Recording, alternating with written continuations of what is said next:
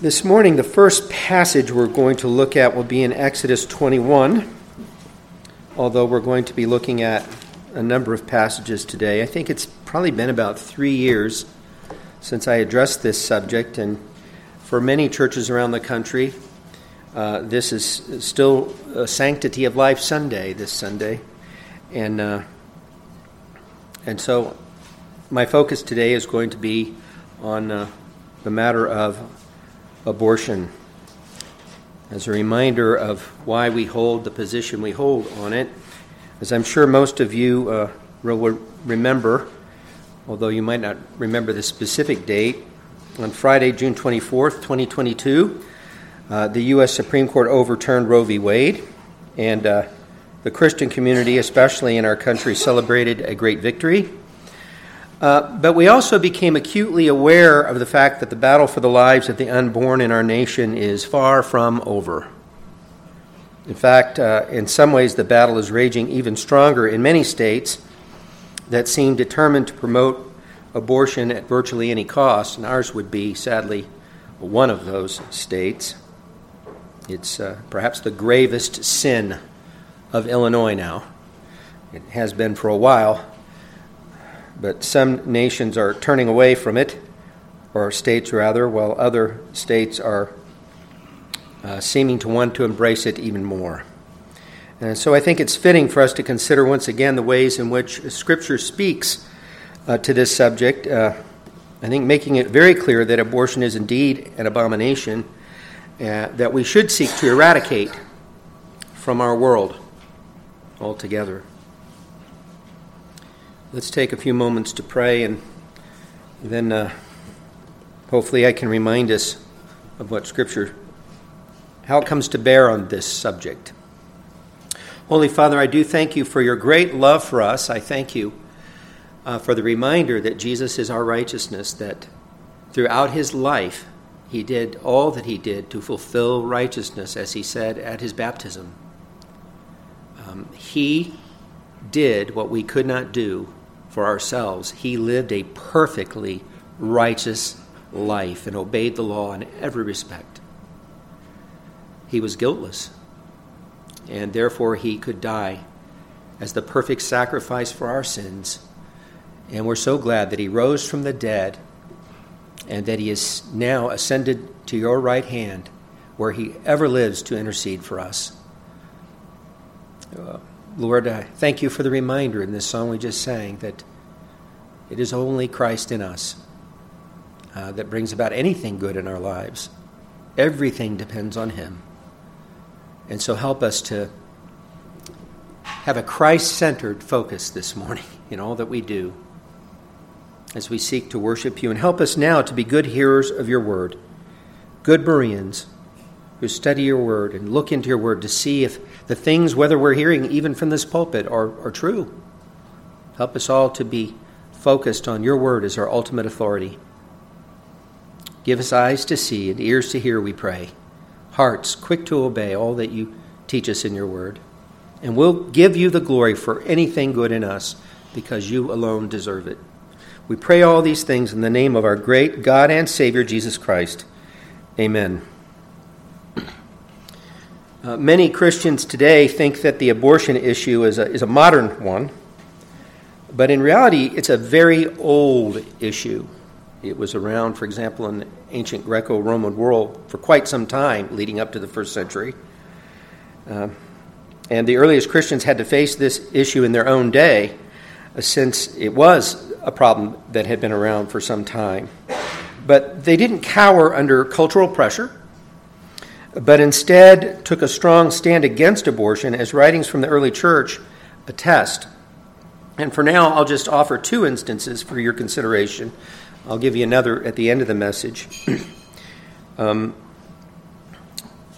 I think it shows some scriptural reasons why they held their position and why we should follow their example. And I'll give more of those as we move on. The first example comes from the Epistle of Barnabas. This isn't in the Bible. It's an early Christian writing. It's not Scripture, but it does indicate what Christians in that time thought, right?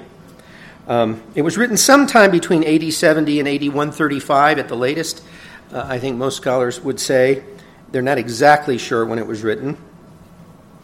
And in the context of love for one's neighbor, it states this: "You must not waver with regard to your decisions. You shall not take the Lord's name in vain. You shall love your neighbor more than your own life. You shall not abort a child, nor again commit infanticide."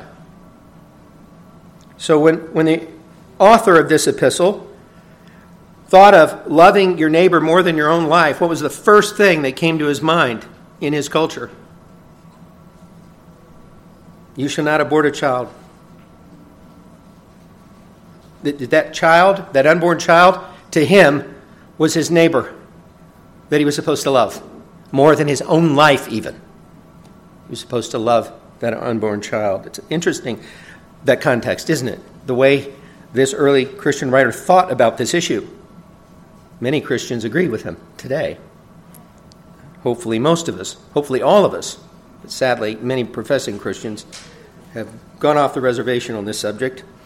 The church father Tertullian in the early 3rd century, the early 200s, wrote in his treatise on the soul that, quote, "The law of Moses indeed punishes with due penalties the man who shall cause abortion, inasmuch as there exists already the rudiment of a human being, which has imputed to it even now the condition of life and death." Now, these early Christians opposed abortion because they thought it was murder and that it was against the clear teaching of Scripture. In fact, Tertullian's mention of the law of Moses in what I just read must be referring to the first of several key passages we'll look at. This one from Exodus 21. Note that he said that the law of Moses punishes with due penalties the man who will cause abortion. I think that only law of Moses he could have in mind is here in Exodus 21, verses 22 to 25. Exodus 21, verses 22 to 25, where it says, "If men fight and hurt a woman with child, so that she gives birth prematurely, yet no harm follows, he shall surely be punished according to the woman's husband, as the woman's husband imposes on him, and he shall pay as the judges determine. But if any harm follows," now speaking of a pregnant woman here, "if any harm follows, then you shall give life for life. Eye for eye, tooth for tooth, hand for hand, foot for foot, burn for burn, wound for wound, stripe for stripe." And of course, many people think that sounds barbaric, but actually this law is doing something most laws in those times didn't do. It's restricting how far you can go with your punishments. People would often be punished a lot worse than what's being said here. And God said, no, you can only punish fairly. But notice, if any harm follows, you shall give life for life. Harm to who? Well, in the context, it's this woman or her unborn child. And obviously that child is viewed as a human being whose life matters. So this passage, I think, pretty clearly indicates that causing a miscarriage, which results in the death of either the woman or the child, is regarded as a capital offense. And this means that the unborn child is regarded as a person made in the image of God, just as his mother is regarded as such. In fact, these commands reflect the earlier commands that the Lord issued to Noah after the flood, commands that indicate that capital punishment was instituted in the first place because man is made in the image of God. This is in Genesis 9, verses 5 and 6, where we first see the first clear institution of capital punishment. I think it was presupposed before that time, I would argue, but it says in Genesis 9, 5 and 6, "Surely for your lifeblood I will demand a reckoning. From the hand of every beast I will require it, and from the hand of man. From the hand of every man's brother I will require the life of man. Whoever sheds man's blood, by man his blood shall be shed, for in the image of God he made man." Why is it a sin to murder another human being? Because that person is made in the image of God. God made that person. God gave that person life, and you have no right to take that life. Right? Unjustly.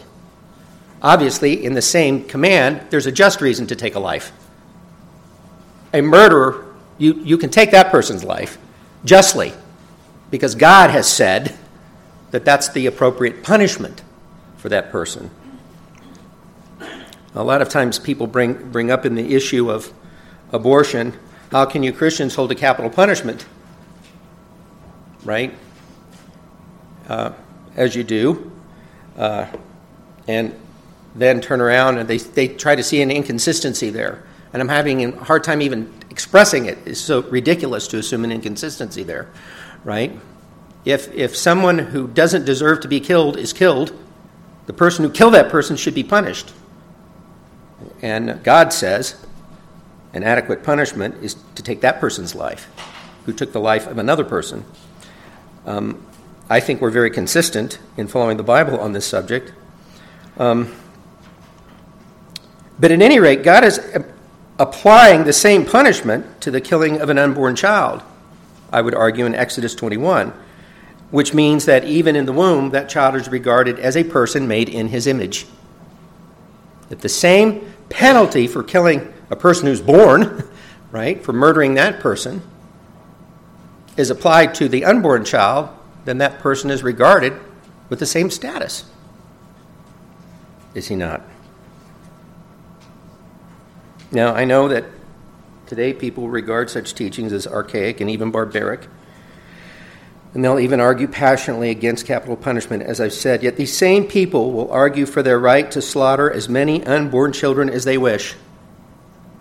And they're so blinded they don't see the utter hypocrisy of it.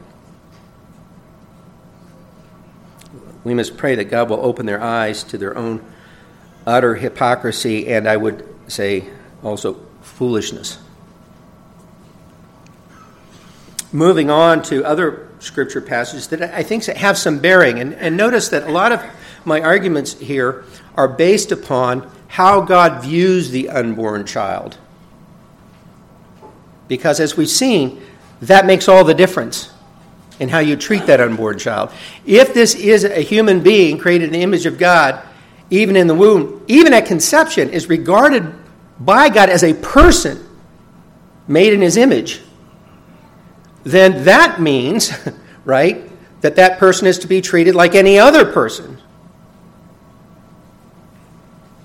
Here we have Job 31 as the next passage. Job 31, verses 13 to 15, where Job says, Job 31:13, "If I have despised the cause of my male or female servant when they complained against me, what then shall I do when God rises up? When he punishes, how shall I answer him? Did he who made me in the womb, or did not he, rather, who made me in the womb, make them? Did not the same one fashion us in the womb? Why is it that he has to treat even his servants with respect? Well, it's because the same God made them in his image as Job was made in his image. It doesn't matter if those servants believe in God or not. Job believes in God, and Job knows that the same God who fashioned him in the womb fashioned them in the womb. And he ought to treat them like he would want to be treated as such a person, right? So he states why it is that even those of lesser status in society, such as slaves, must be treated justly. It's because God made them in the womb just as he made Job himself. So we have very similar reasoning to that found in Genesis 9. Namely that we must respect the lives of others, because not to do so would be to dishonor God as their maker. Not only after they're born, but also in the womb. But the abortionist, of course, dishonors God even while he is making the person in the womb, right? While God is fashioning this person in the womb, the abortionist wants to destroy the work of God. Think about it, what it means to willfully seek to destroy the work of God. It's the very essence of sin, is it not? And idolatry. He seeks to destroy the very life that God is bringing into the world. There's another interesting passage that I think bears on this subject of how does God view unborn children. And that's in Psalm 51. And this is a psalm in which David is describing his sin and his repentance for his sin. And I'm just going to focus on one statement that he makes there in Psalm 51, verse 5. Psalm 51, verse 5. And this is one of the texts that teach original sin, actually, in Scripture. Here, David writes, "Behold, I was brought forth in iniquity, in sin my mother conceived me." I think this passage is particularly relevant as well, since it speaks of the unborn child as already a sinner from conception. When David says, "In sin my mother conceived me," he's not talking about his mother having sinned in the act of conceiving him. In the context of this psalm, he's talking about his own sin and how far back it goes. And he's saying that he himself was already in sin when his mother conceived him. In other words, from conception, he was a sinner. And therefore guilty in some sense. This is the doctrine of original sin that's also taught in the New Testament quite clearly. I don't understand it, but I believe it. It's in the Scriptures. But here's the thing. Only a person can be guilty as a sinner. Inanimate objects are not accused and punished for sin. Persons are. Clumps of cells with no personhood can't be sinners. Only persons can be sinners. So this passage indicates that we're regarded by God as persons even at conception.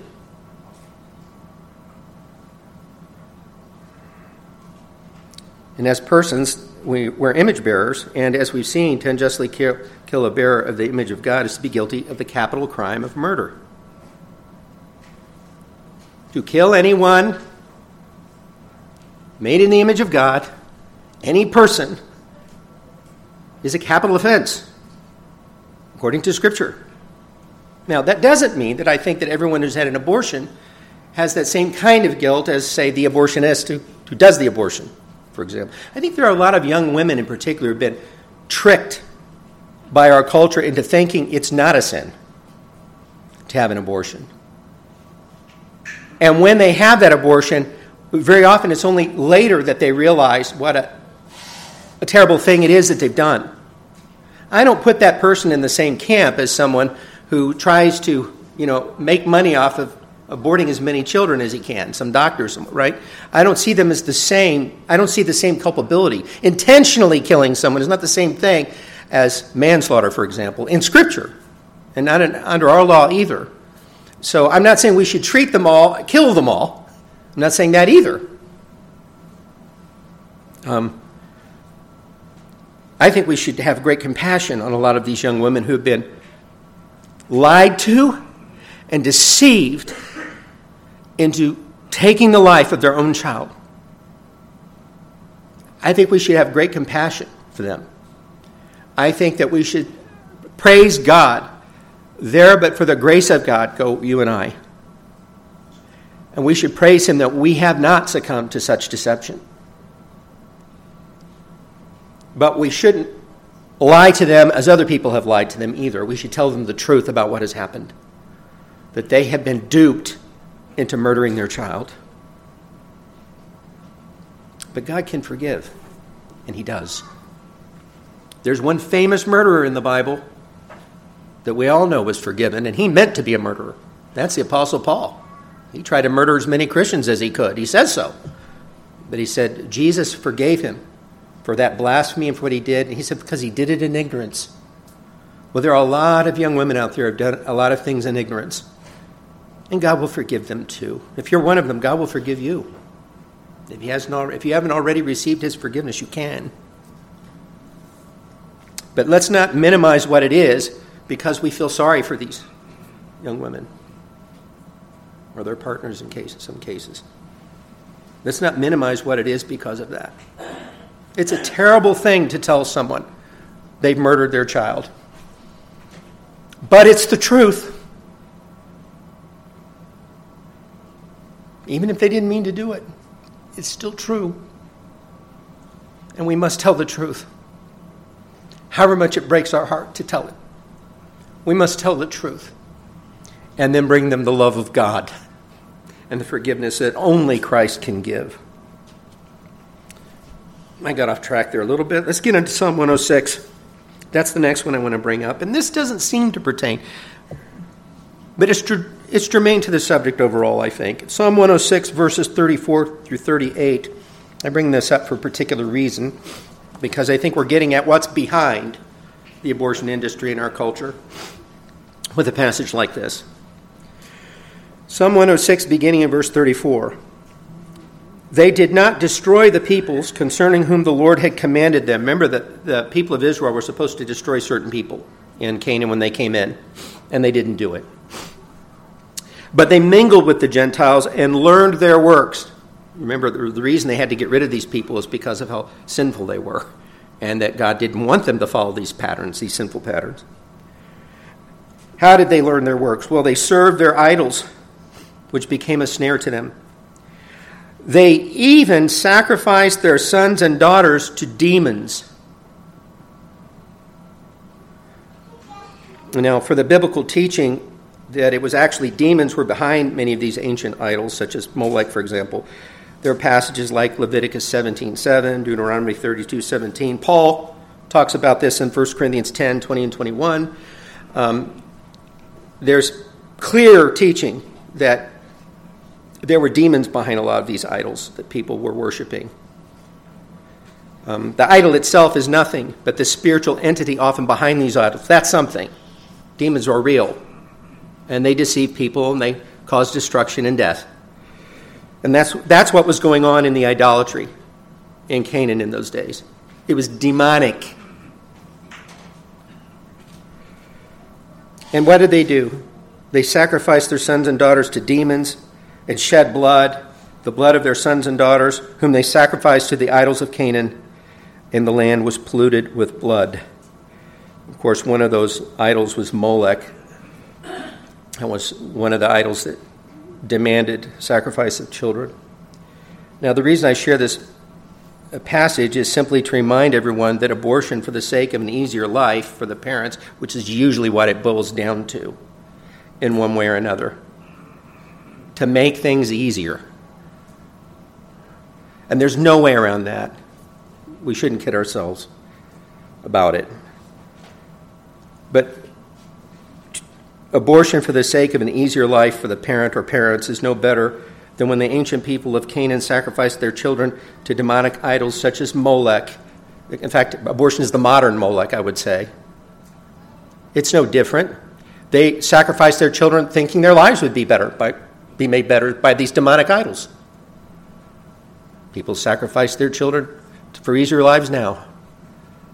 And it's just as idolatrous and demonic as the sacrifices back then. Now, today people read about such ancient cultures and cringe at their barbarity.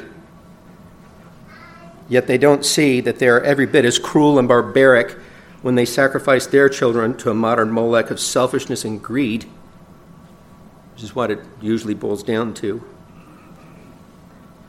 Our land, therefore, is, as Canaan was described, polluted with blood.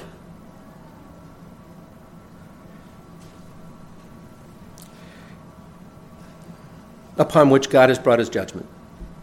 We're seeing the judgment of God in our culture in lots of ways. Read Romans 1 and then sometime, and then look at our culture, and you'll see our culture's been under God's judgment for some time, and deservedly so.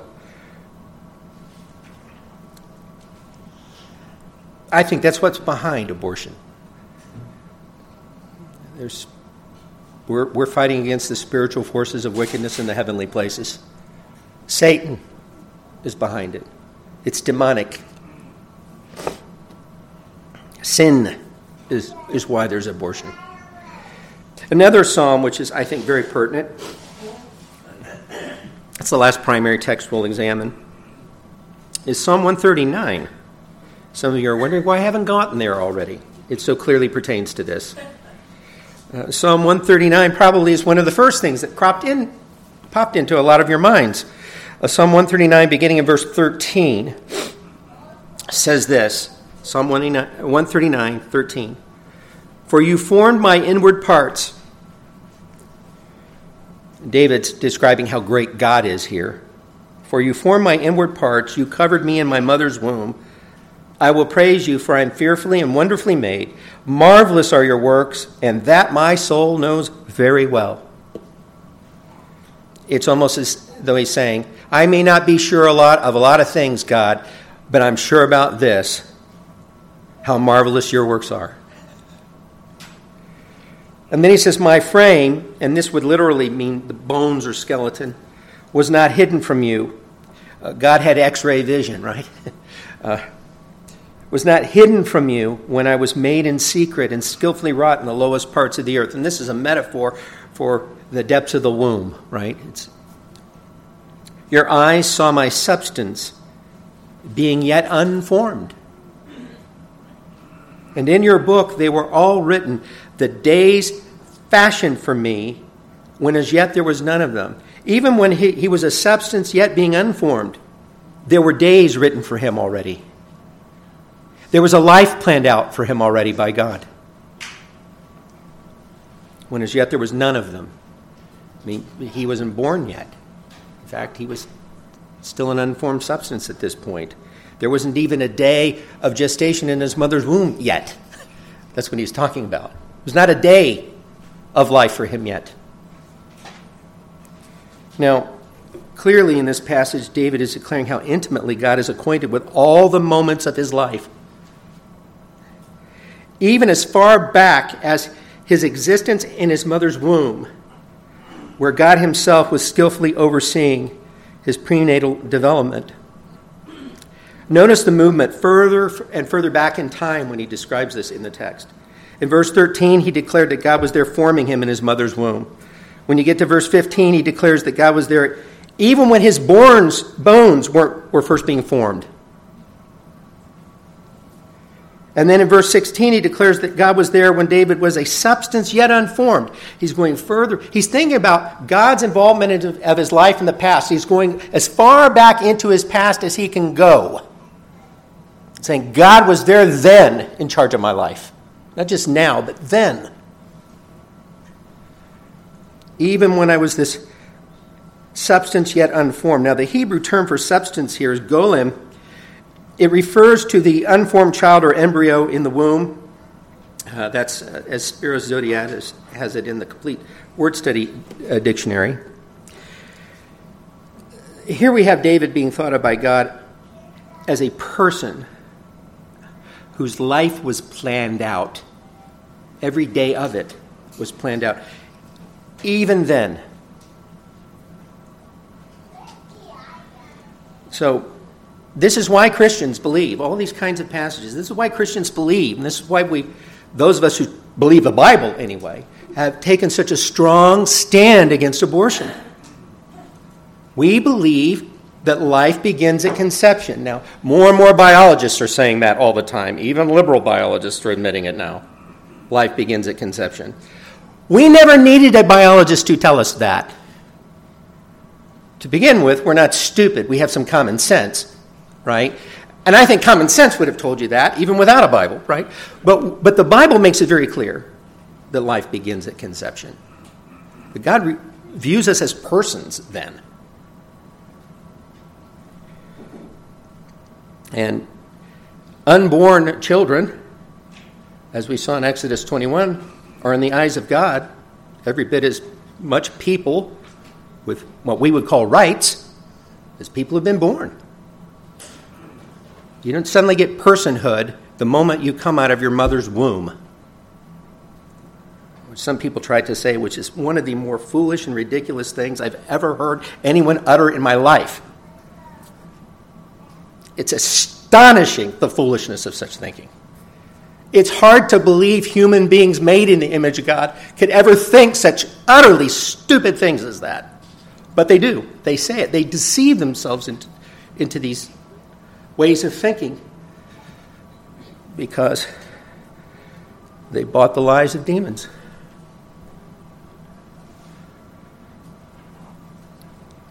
And that's how stupid demons make people. when they deceived them. By stupid, I mean spiritually stupid. I don't mean intellectually stupid. We have some really brilliant people with high IQs aborting children. It's not because they don't have intellectual brilliance. It's because they're foolish, spiritually stupid. They have no wisdom or common sense, morally speaking. They are hypocrites of the worst kind. Now, there are a number of other passages that also refer to God's work in the womb, or of his viewing children in the womb as persons. Isaiah 44:24 says, "Thus says the Lord, your Redeemer, and he who formed you from the womb. I am the Lord, who makes all things, who stretches out the heavens all alone, who spreads abroad the earth by myself." The same creative power by which God created the universe is the power at work in the womb, is what he's saying. And those who want to fight against the creator of the universe, no wonder they fight against his creative work in the womb. Jeremiah 1:5, God told Jeremiah, before I formed you in the womb, I knew you. He was known by God in some personal way before he was formed in the womb at all. Before you were born, I sanctified you. I ordained you as a prophet to the nations. So it's clear from all these scriptures that God is sovereignly at work in the wombs of mothers, and that he views those in the wombs of their mothers already as persons in his image. So we can understand then why the early church took such a strong and clear stand against abortion in their own day, and why we should today. We should not give up this fight in our culture. Can you imagine any human being more in need of someone to speak for them than unborn children? Who will speak for them if we don't? God knows very few people in our culture will. Well, maybe they'll speak for some of them up to a certain trimester and pat themselves on the back for having done so.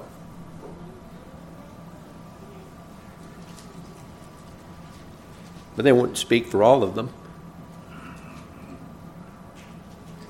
We should speak for all of them.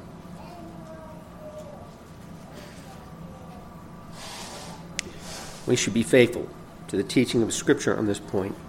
The didache, it's a Greek word for teaching. It just means the teaching. The full title of it is The Teaching of the 12 Apostles. The 12 Apostles didn't write it. It was written as a reflection of what they believed the apostles taught in the churches. It was most likely written in the late 1st century, perhaps as early as AD 70, and it gives instruction to Christians for daily living. And the book opens with this declaration. It says there are two ways, one of life and one of death. And there's a great difference between these two ways.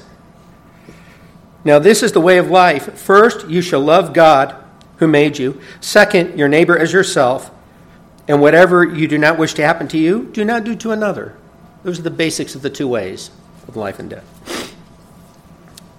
Then about a page later, it goes on to sternly admonish believers this way. It says, you shall not murder. You shall not commit adultery. You shall not corrupt boys. Oh, God knows there's a lot of that going on these days. And girls. But in the 1st century culture, they would do that. Men would take young boys as sex objects, basically. They're saying you can't do that. Not if you're following the way of life. It's a sin. You shall not be sexually promiscuous. You shall not steal. You shall not practice magic. You shall not engage in sorcery. You shall not abort a child or commit infanticide. Right there. Anybody that follows the way of life will not do this. The way of life, they mean the way of everlasting life by faith in Jesus Christ. May God grant us the faith to take such a stand in our own day. I hope we've all seen that it's a grave sin to attack the work of God in the womb of a mother, to take the life of an unborn child.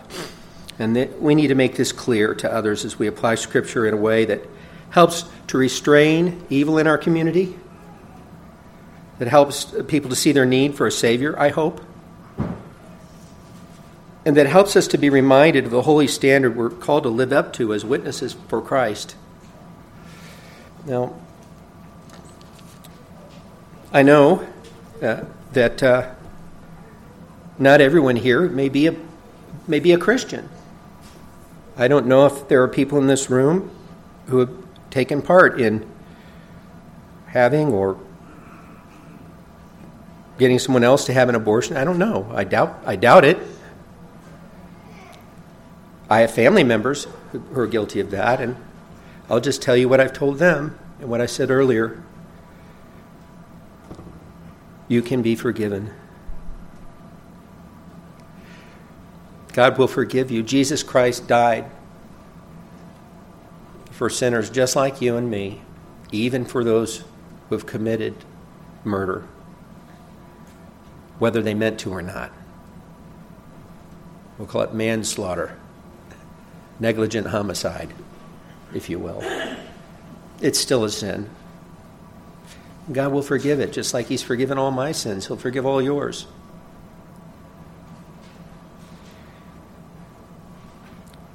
All you have to do is ask Him. Trust that Jesus Christ died on the cross for your sins. Trust that He is who He said He was.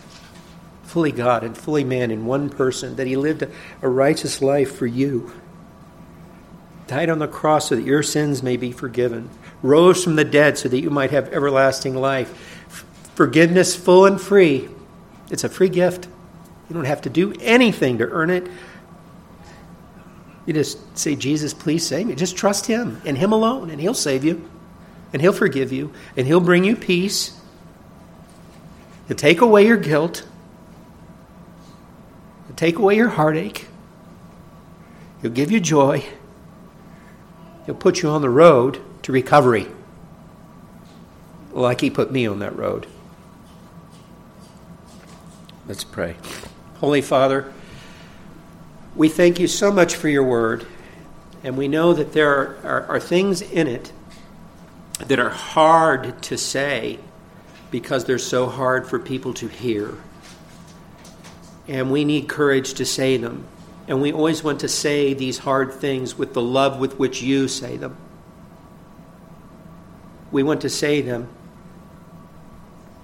in the light of Christ and what He has done to save sinful people. We want to say them because we want to share the love of Christ with these sinful people. We want them to know what we have found in Christ. Forgiveness for all of our sins. Everlasting life. And all is a free gift. If there's anyone here today who has committed such a sin, Lord, please forgive them and save them, we pray. And for those of us who have heard this message and have been convicted that maybe we haven't been as diligent in facing this issue as we should be, forgive us. I know that for me, one of the reasons it's hard for me to think about this is because it's so terrible. I don't want to look. I don't want to think about it. It's too terrible. It grieves me too much. I can't bear it. But I must bear it if I'm going to love those around me. Give me the strength to look, to see, to care, when it's so hard to look. Help me to see. Help us all to do that, because there are people suffering that need us to see. Help us, I pray, as we go forth from here, to go forth in the love and power of Christ and the Holy Spirit. I pray these things in the great name of our great God and Savior, Jesus Christ our Lord. Amen. Thank you once again for your kind attention.